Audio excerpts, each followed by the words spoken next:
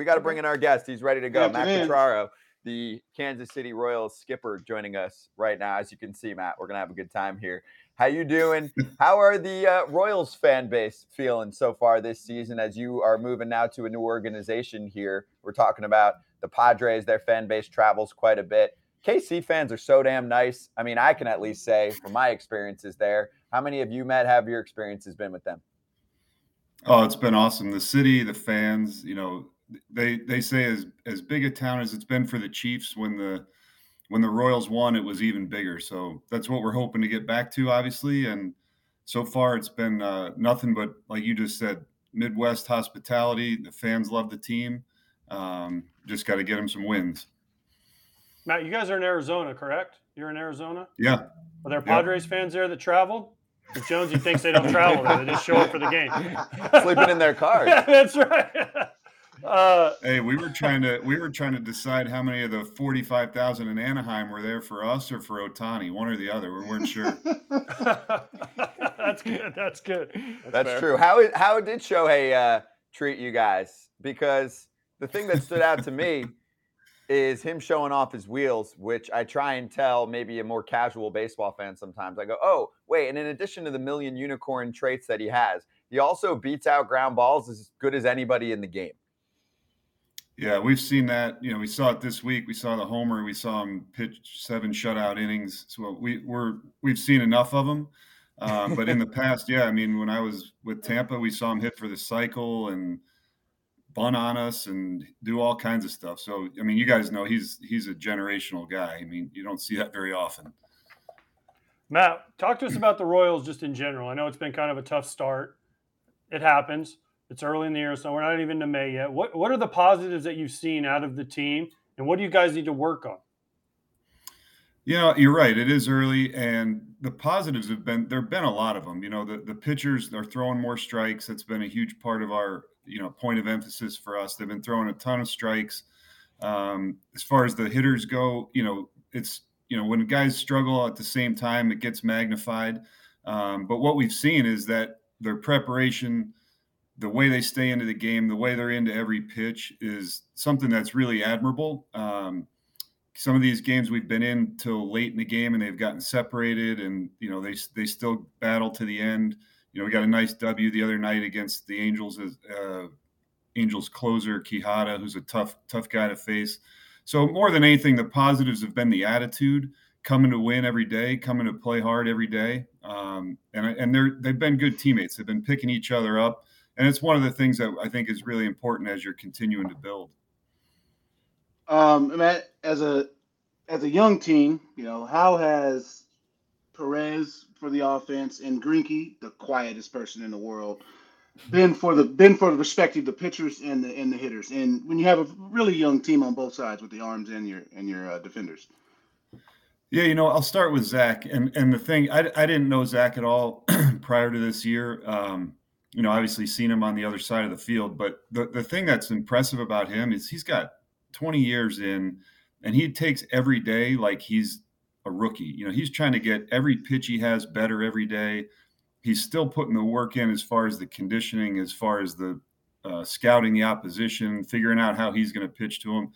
And right from day one of spring training, when he'd throw a bullpen and guys would just gather around to watch it, so they're learning from his example. He loves to talk through the game. He loves to ask me about in-game decisions. He loves to talk about, pitching techniques with guys, on the staff. And so they eat that up. Salvi, as you guys know, you guys have played against him, and he's always a positive influence. The guy works his butt off, wants to improve. Day one of spring training, he went to our catching coach, Paul Hoover, said, I want to make changes. I know my numbers haven't been good in the past. I want to get better. I want to catch up. I want to be back to the top of the game. And obviously he's always smiling. You can't get the guy down. I mean, he gets pissed when you lose or he has a bad at bat or whatever, but the next day, next at bat, he's right back at it. You're fresh off the process. What does the managerial process look like for the interviews for you? Because I'm assuming you went through a couple more. I remember you were kind of in the mix a few years. And what does it look like maybe not necessarily just the Royals, if you can't say with the Royals, but like with teams, because you're just fresh off that process. Yeah, it's a big process. It's fortunately or unfortunately, I went through several of them. So I got used to the process kind of, and more than anything, it's just they're long days. It's a lot of talking. It's you basically meet with all the different departments in an organization that you can think of. Obviously the front office, scouting, player development, strength and conditioning, sports science. In some form or fashion, everyone does basically the same kind of thing.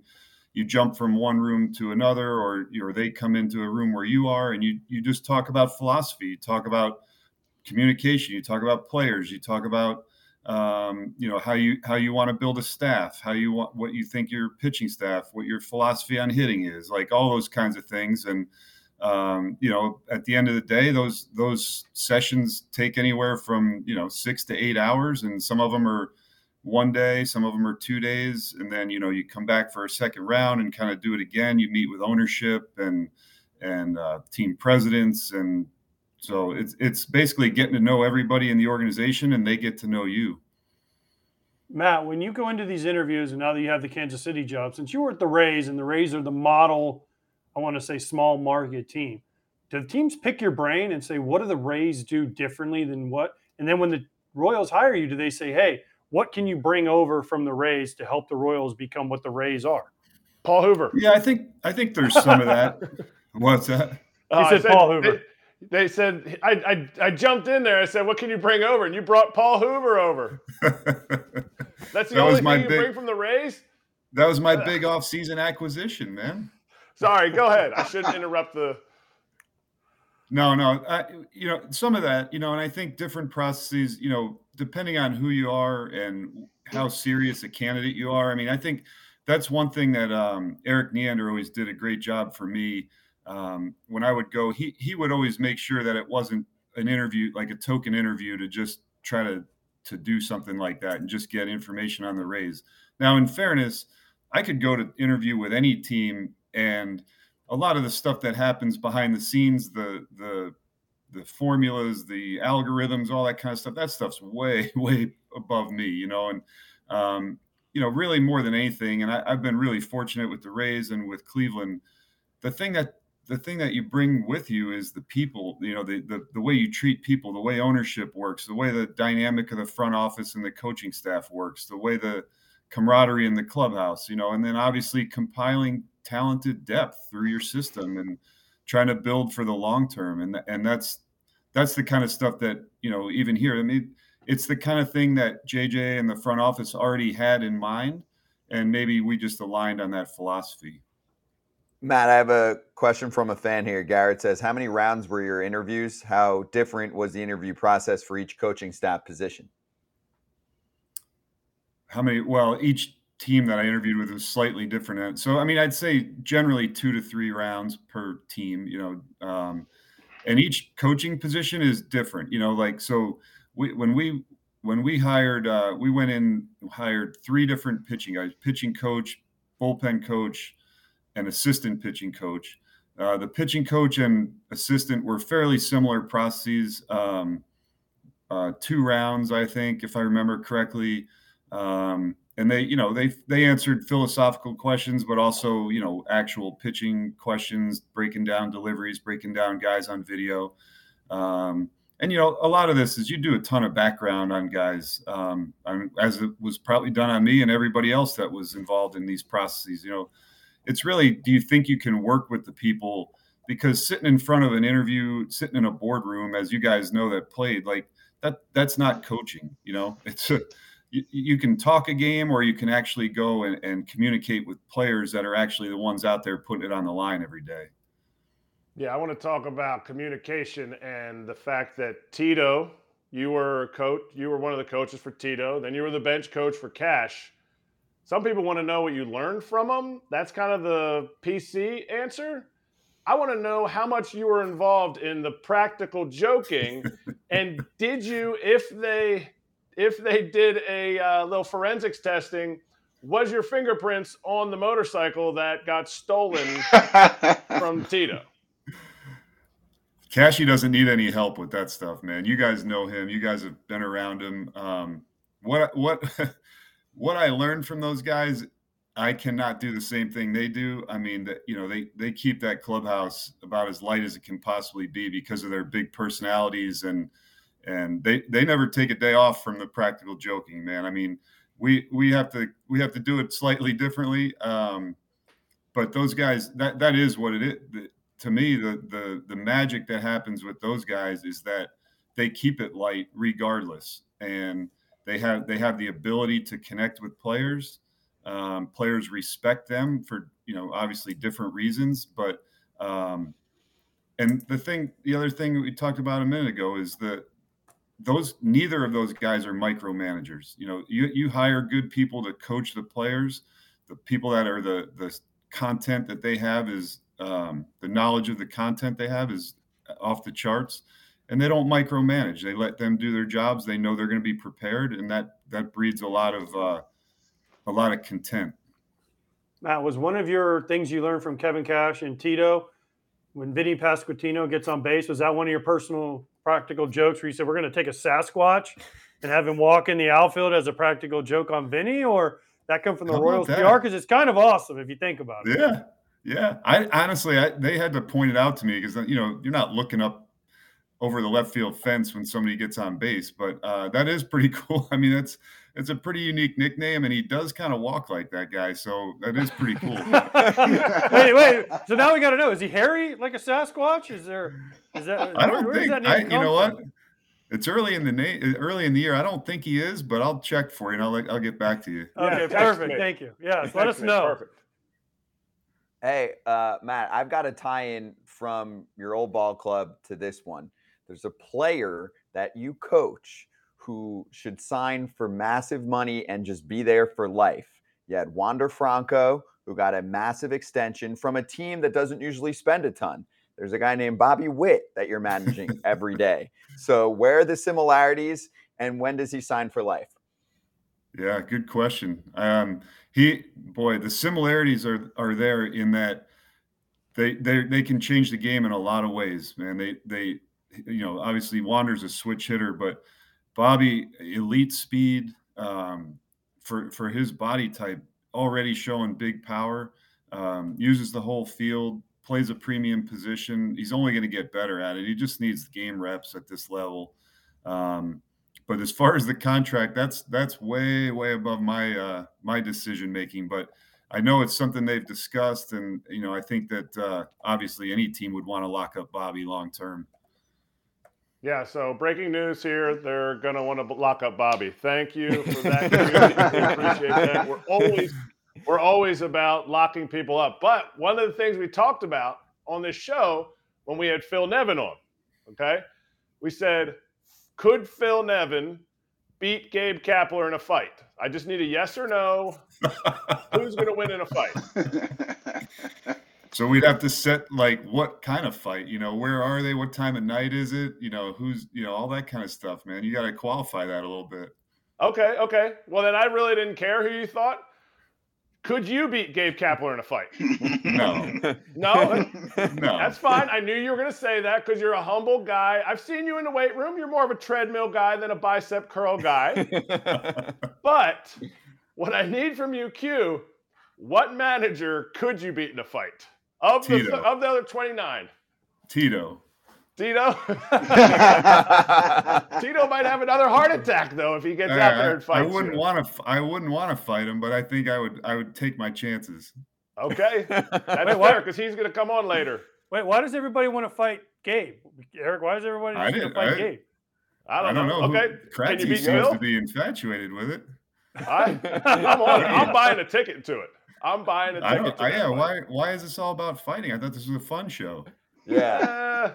There's fighting with fun, too. Yeah, there's drama. There's a little bit of drama. On that topic, actually, have you spoken to your pitchers about sticky stuff since Scherzer's incident and even Herman as well? I mean, you've got a lot of young pitchers. They probably have questions, too, like, am I just going to be randomly targeted as well? Completely coincidentally, that day, that Scherzer got caught, or whatever the right terminology is. We had met with the pitchers earlier that day, just to make sure they understood the ramifications and exactly what the rules were. So yes, we have had that meeting. How did it go? Did they feel like Great. reassured afterward? Like what do you talk to them about? Because I know we've had probably 5-6 pitchers on since it happened, and we actually had Scherzer on 2 days before, and he said this is going to be a problem because he said rosin sticky. And it was crazy that 2 days later all of that happens. And we've had pitchers on since then, and they're like, okay, you're asking him to use alcohol in front of an official. He does. It makes it stickier, then it's his fault. So it was just a weird situation, and no one wants their pitcher to get caught in that spot and lose him for 2 starts. Oh, absolutely. I think that was our biggest thing, making sure they understood that even if it is just rosin, it can get to a point where it's not deemed legal.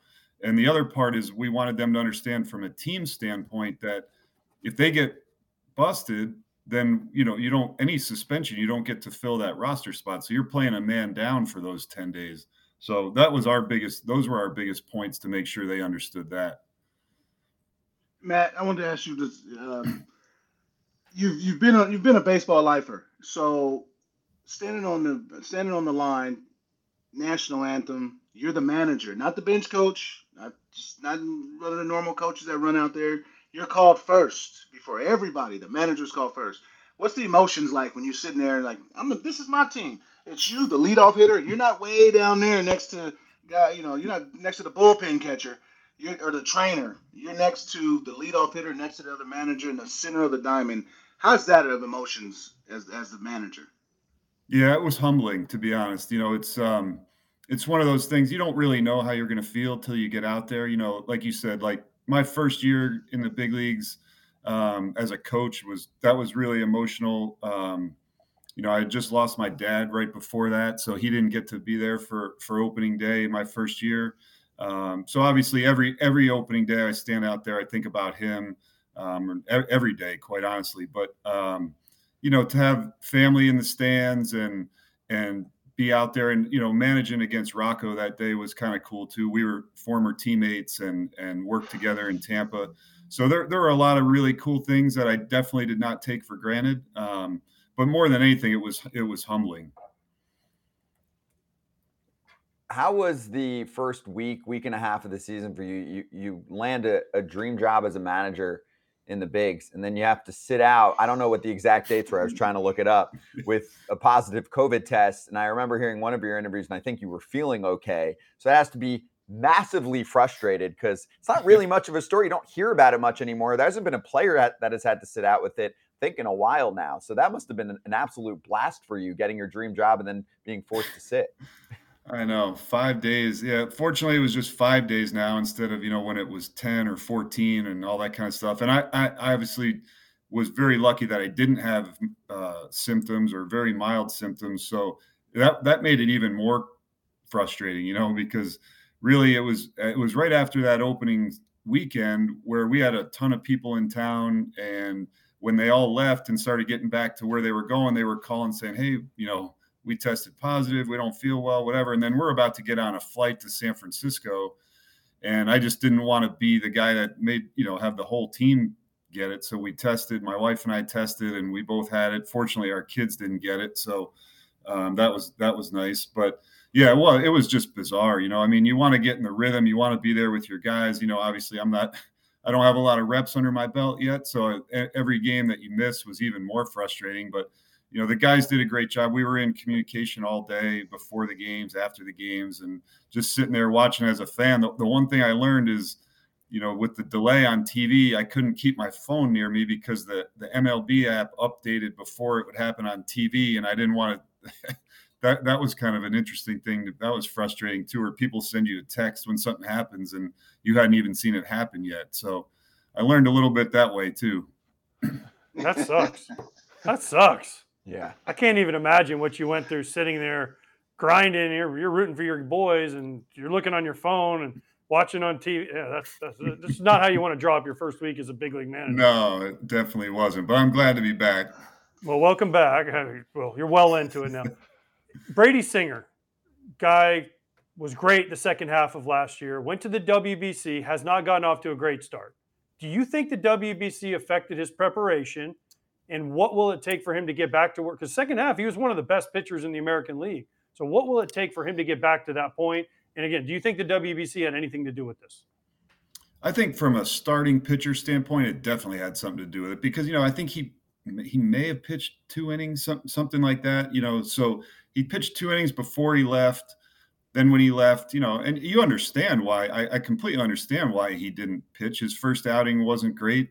And that's a win at all cost environment there. So they're going to go with who they think gives them the best chance on that night. I mean, it's completely understandable. And to Brady's credit, he did everything he could. He threw his bullpens and I think maybe even had some guys stand in on him. But it's not the same as getting your normal buildup of, you go 2 to 3 to 4 to 5, So he came back. He had maybe 2 outings in spring training when he came back, got to 4 innings, but that gradual buildup just wasn't there. Now, in fairness, his first start of the year against the Blue Jays, he came out 94, 96, really pounded the zone, had a great outing against Toronto, and then has kind of settled into what we expect as far as how the stuff looks. He faced a really, really good Braves team in his second start. Those guys can really swing it. I'm not worried about where he is at all. I think he's gonna bounce into what we think, expect of him. He's a competitor above everything else. This guy's extremely competitive, and I know he's going to keep pushing to get better. Did you call Mark DeRosa and say, "Put my damn guy in the game. He needs innings. Let's go.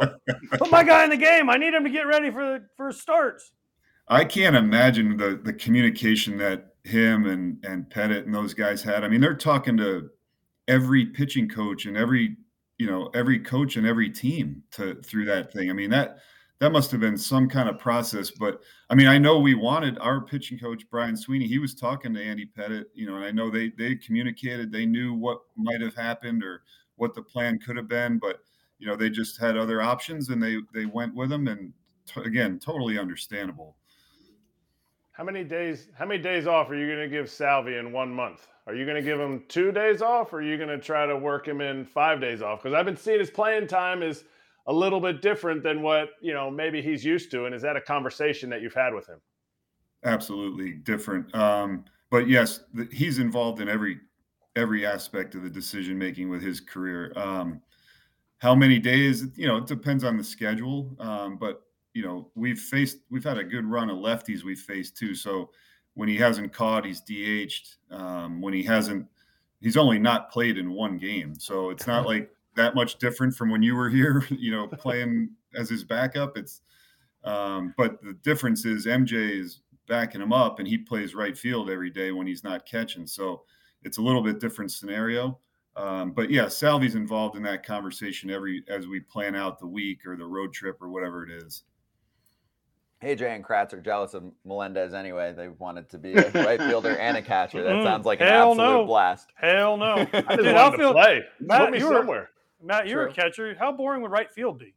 That would be the worst. The outfield would be the worst job in the world, dude. You're standing out there, you might not get 1 ball hit to you. I'd be like, this sucks. Someone send me a beer down here. Let's go.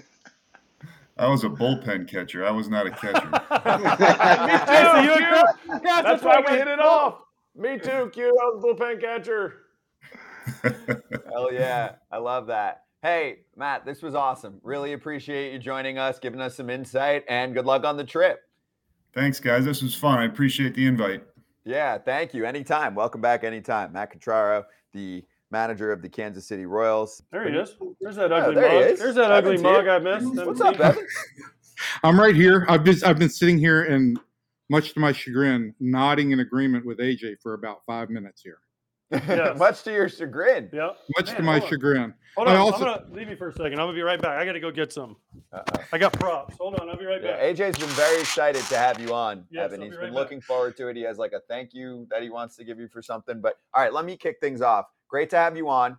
And let's start on this Texas team and the vibe there right now. And you've watched a lot of Rangers baseball over the last several years, and it has not looked good. Does it look like they are legitimately turning a corner into a playoff contender in your mind? I think they've done all the things that they need to do to get off to the kind of start that would propel them into the race here. You know, they have pitched well, which is what they needed to do out of the gate. Their guys have stayed healthy out of the gate. And I think at least for a week here, you know, they've withstood the loss of Corey Seager. That's going to be something they're going to have to deal with for a while longer. But I think all the things that they've needed to do have kind of fallen into place, and it is a good vibe. And this team needed some momentum. They're a good team. I saw them April 1st. They played Kansas. No. Who did they play that day? I don't know. They beat. I think they played the Royals. They played Philadelphia, and Philadelphia. They beat them 16-3. I think it was, yes. And they looked really good. They're better. I'll admit they're better than what I thought they were going to be with DeGrom, with Evaldi, with Martin Perez, who was there when I was there. But the offense looks really good. They look dynamic, and they look like Adolis Garcia's turned himself into a heck of a player. So what's the thing? What's the step? The bullpen probably is the biggest missing piece right now for them. Who's the closer? Is it Leclerc? Is it somebody else? What's the next thing? Will Smith? Who is that? I think you nailed that, AJ. I think that's the biggest question, and I've asked Bochy that on a couple of occasions here. Like if he's still kind of got roles for the relievers, or if it's a little bit undetermined. And I think right now, you know, you guys know this. He's a great manager of bullpens, and I think he's using everything he's got in his toolbox right now with a bunch of relievers who don't have a whole lot of ego to kind of mix and match when he needs to. I think Leclerc is going to get the majority of the closing opportunities right now, but certainly Will Smith is getting them, and he's kind of managing it a lot like he did with the Giants in this regard, right? He had leverage guys for those late innings, but he had one batter guys. He had a lot of left-handed specialists. He had Sergio Romo. He had those kinds of guys. I think now he's looking at those situations and saying, let me use my leverage guy in the eighth inning, and I've got to use him for 2 or 3 batters, obviously, but I'm going to pick the leverage that I need to use, and then I'll figure out the ninth inning when I need to. That's the way of baseball now, though, isn't it? Is it not the way that it goes? You turn on TV and they say, hey, if you got to use your closer in the eighth inning to get through 3, 4, 5, then you do it. So has Bochy kind of evolved to the times because he had to? He took the years off, and again, he's a Hall of Fame guy. He just evolved to what the game is now? I think he's evolved to what the game is now in some regards, but I also think he knows the personnel in his bullpen. I think he's going to let this sort itself out a little bit too. This guy knows his personnel really well. That's the thing that stands out for me. And just in 6 weeks being around him is he's gotten to know these guys well and knows what makes them tick. And I've always known Jose Leclerc to be a guy that was like, listen, just give me the ball. I don't care what the situation is. I want to help this team win. And so if you're going to take a guy out of the ninth inning occasionally, he's the right guy that you can do that with. Evan, what was the bigger story this weekend? Adolis Garcia, 3 homers, 8 RBIs, or those very mid City Connect uniforms that you wrote a huge article about how much you loved them. And you might, I don't know, but tell me. I like them better than the Padres, AJ. That's because you don't like the bright colors. You don't like the pink and the yellow and the green. I get it. Here's the thing on the Rangers City Connects. Look, it's an impossible task to try and connect to the city of Arlington, right? And you can't piss off people in Dallas. You can't piss off people in Fort Worth. And if you put either one of those on the uniform, you're going to create issues. We all remember what happened, or we do in Dallas Fort Worth, when the last time the Rangers went to the playoffs in 2016. They put the skyline of Dallas on the playoff T-shirt, and everybody in Tarrant County got pissed off. So I think they had a real challenge. I think if you sit down and you look at the uniforms and listen to the story, I think it all makes a lot of sense based on the challenge that they had. I don't know if it's enough to like get a 18 to 25-year-old to like just be fired up about the uniform. It's a little bit understated. I like understated more than going with a heavy hand, but I think there's some things about it also that, you know, don't quite go with the modernization of the logo or anything like that. So you're saying black pants are understated, and you're also saying that a Peagle, did you invent the Peagle? They come to you and say, Evan Grant, we need a Peagle, make one. I wanted to write on Friday night when they were blowing a 4-0 lead. I wanted to write that they Peagled right down their leg. But that would have been good. I didn't think I could get away with that one. Listen, I think the Peagle is cute. I think it's got a terrible name. it looks like a griffin. And I think for the Rangers fans' perspective, the idea of merging the Fort Worth Panthers and the Fort Worth Cats with the Dallas Eagles was a nice touch. But the mayor of Arlington, who brought the club to Texas, was Tom Vandergriff, and so there's been some movement to call it the Vandergriffin. We'll see if that gets any footing. I don't know how many students of history are really all that fired up about getting into the logo business. All right, so the other part of that question from a minute ago was Adolis Garcia, who might have had the game of the year so far in the first few weeks of the season. I also just love the way that he doesn't just bat flip. I don't even know what you call it. Kind of like a pose stroll, leave the bat in a certain way. It's like a bat toss. It's a bat wave. Well, Evan just talked about the Vandergriff, like it's like a hippogriff he's using waving his wand. Yes. To the pitches, right? Yes. And when you have a 3-homer, 8 RBI, absolute smashing, do whatever the hell you want, you are the man of the day. So you've seen this in bursts from him in the past.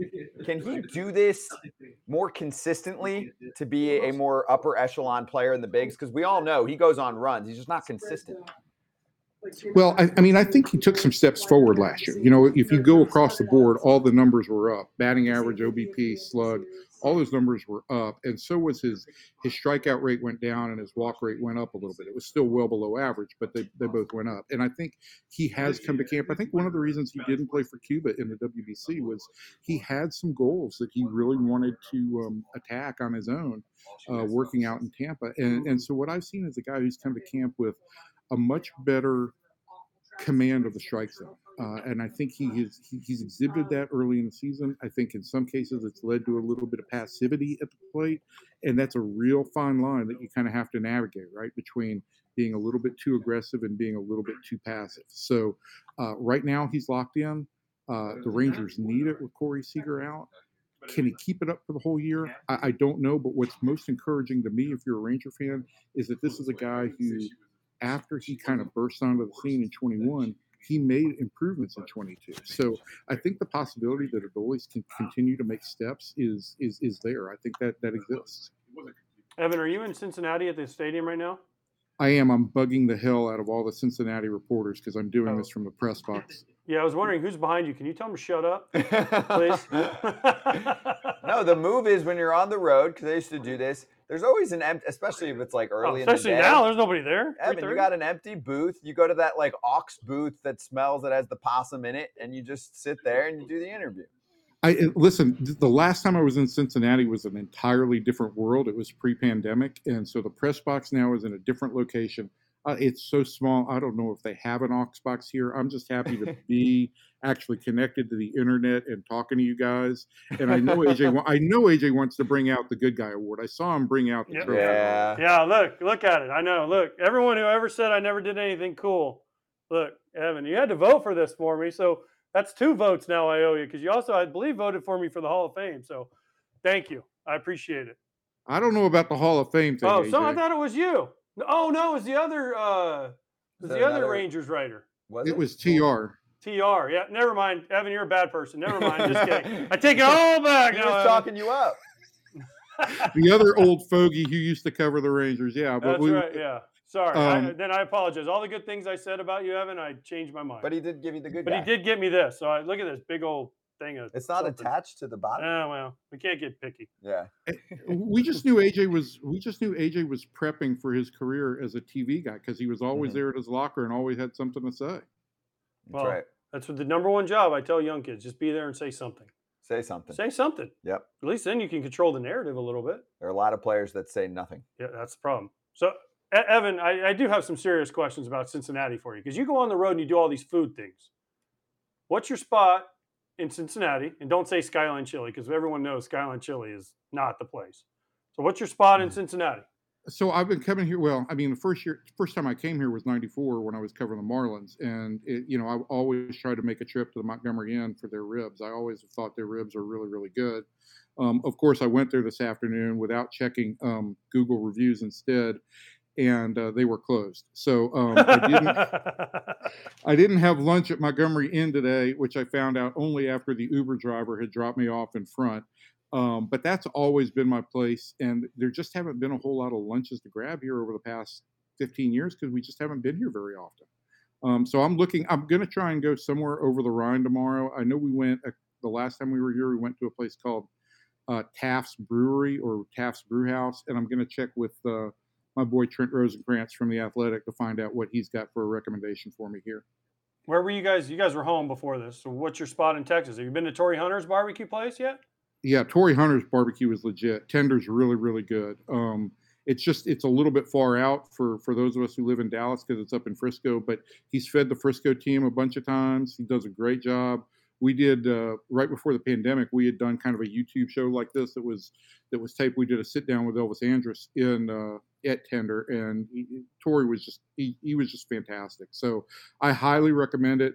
The barbecue spot in Arlington is Hurtado Barbecue, which is just down the street from the ballpark, and they actually are in the ballpark this year. It's a $44 beef rib. It's about a pound and a half worth of meat. It is the best concession that has come into Texas since I've been there. So that's the other spot. You can't go wrong with barbecue anywhere in the Dallas-Fort Worth area. There's so many good places, and I'll just give you one since it's a catch. It's basically the catcher's namesake. I know you love catchers. Heim Barbecue has the best bacon burnt ends that you will ever have. It's the single best piece of barbecue I have put in my mouth. Really? That's in the ballpark? No, it is not in the ballpark. Oh. There are locations in Dallas and in Fort Worth, but it is legit. And since Jonah Heim is the Rangers catcher, we'll give him some love. He doesn't own Heim Barbecue, but they've got the same name. Nice. Have you had the boomstick yet? I've tried the boomstick. The boomstick burger is gross. Oh, say It's what? Gross. No, it's gross. Yeah, I mean, it was good. What about the corn ribs? I love the corn ribs too. They had the corn ribs were good. The corn ribs were good. I mean, it's corn. It's elotes. I mean, that's basically what it is. It's just shaped like it's cut off like a little rib. It was good food, good eating. You know, you can give it to your kids and be happy, and it's portable. So I like that. But I guess they did bring you the boomstick burger when you guys did the game. No, I paid for it because you wouldn't pay for it, so I had to. But it's okay. Well, you didn't come up to the press box and say hello. So I mean. You didn't have that short or the pound and a half. What was that? The beef? I had the boomstick burger. No, the pound and a half. Oh no, I didn't see the Flintstone rib. I would have loved to gnaw on that thing. If you come back to town, AJ, we'll make sure and get you one because it is legit. It's really, really good. It's a lot of food, but if you're bringing multiple people, it comes right off the bone with a fork, and you can share it. So I have two things. One, this is always a miss from teams when there's a national game in town. Like AJ comes in town, Fox Crew, the bigwigs, they should always bring food to the press box because 90% of the time they will either eat it on air or bring it up, which is like a free freaking commercial. Yes, please bring it. Where am I? Miami this weekend. Why don't whatever y'all got in Miami, bring it on. You got any recommendations in Miami, Evan? To eat like outside of Miami? Oh yeah. Last year when we were there, I had a really mediocre Cuban sandwich in the ballpark, so I would not recommend that. Okay. Miami has work to do. Okay, so last question for me on the Rangers, Evan. This team shocks the world and makes the playoffs this year if what? I think it's a simple answer, Scott. If Jacob deGrom stays healthy. But you think this team makes the playoffs if Jacob deGrom gives them 32 starts? I don't think he needs to give him 32 starts. I think if he makes between 25 and 28 starts and that rotation falls in line behind him, this team is going to be playing meaningful games in September.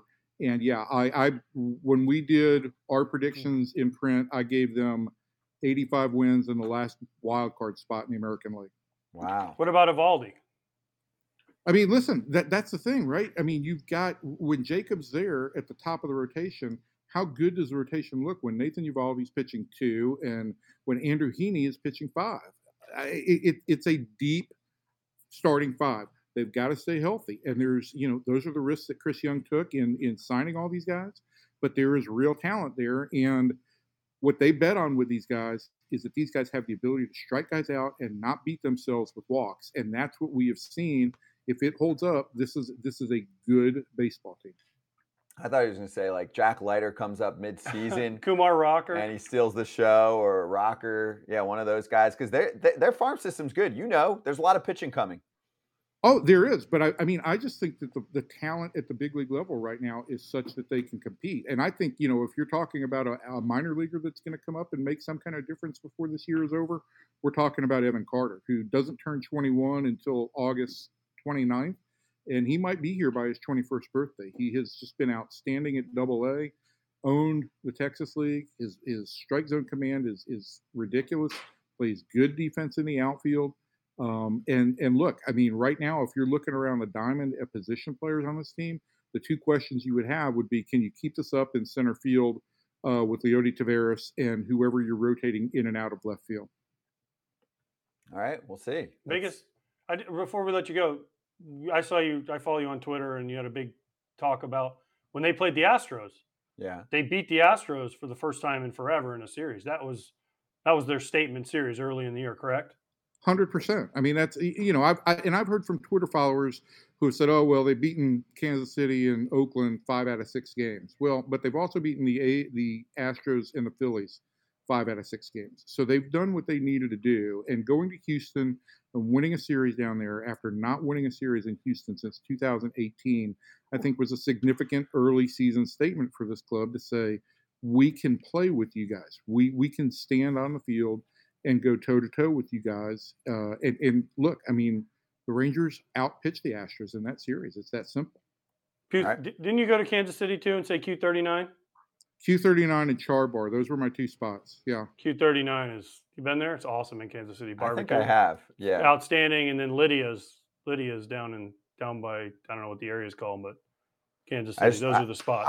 Evan, we agree on some. Q39 is a spot. I haven't been to KC as much lately, but when they were good, we used to go there a lot. And yes, I believe I've been there. Evan, awesome having you on. Enjoy the week of games. Thanks, guys. I really appreciate it. It's great to be with you, and hopefully someday I'll come on and disagree with AJ on something. It's usually not difficult to do, so it'll probably be next time when we call you. Appreciate you, and enjoy Cincy. Evan Grant thank you, Evan. Evan Grant from the Dallas Morning News joining us. You can follow him on Twitter at Evan_P_Grant. Hey, BetMGM is running an MLB Bet $10, get $100 instantly promo when you use the bonus code SPICYMLB. And you can get this offer in 4 easy steps. Sign up and deposit at least $10 into your newly created account. Download the BetMGM Sportsbook app on iOS or Android. Place a pregame moneyline wager of at least $10 on any MLB team to win at standard odds price. Then you will receive $100 in bonus bets instantly. If you sign up in Massachusetts or Ohio, you will receive $200 in bonus bets. Just remember to use the bonus code SPICYMLB. Gambling problem? Call 1-800-GAMBLER.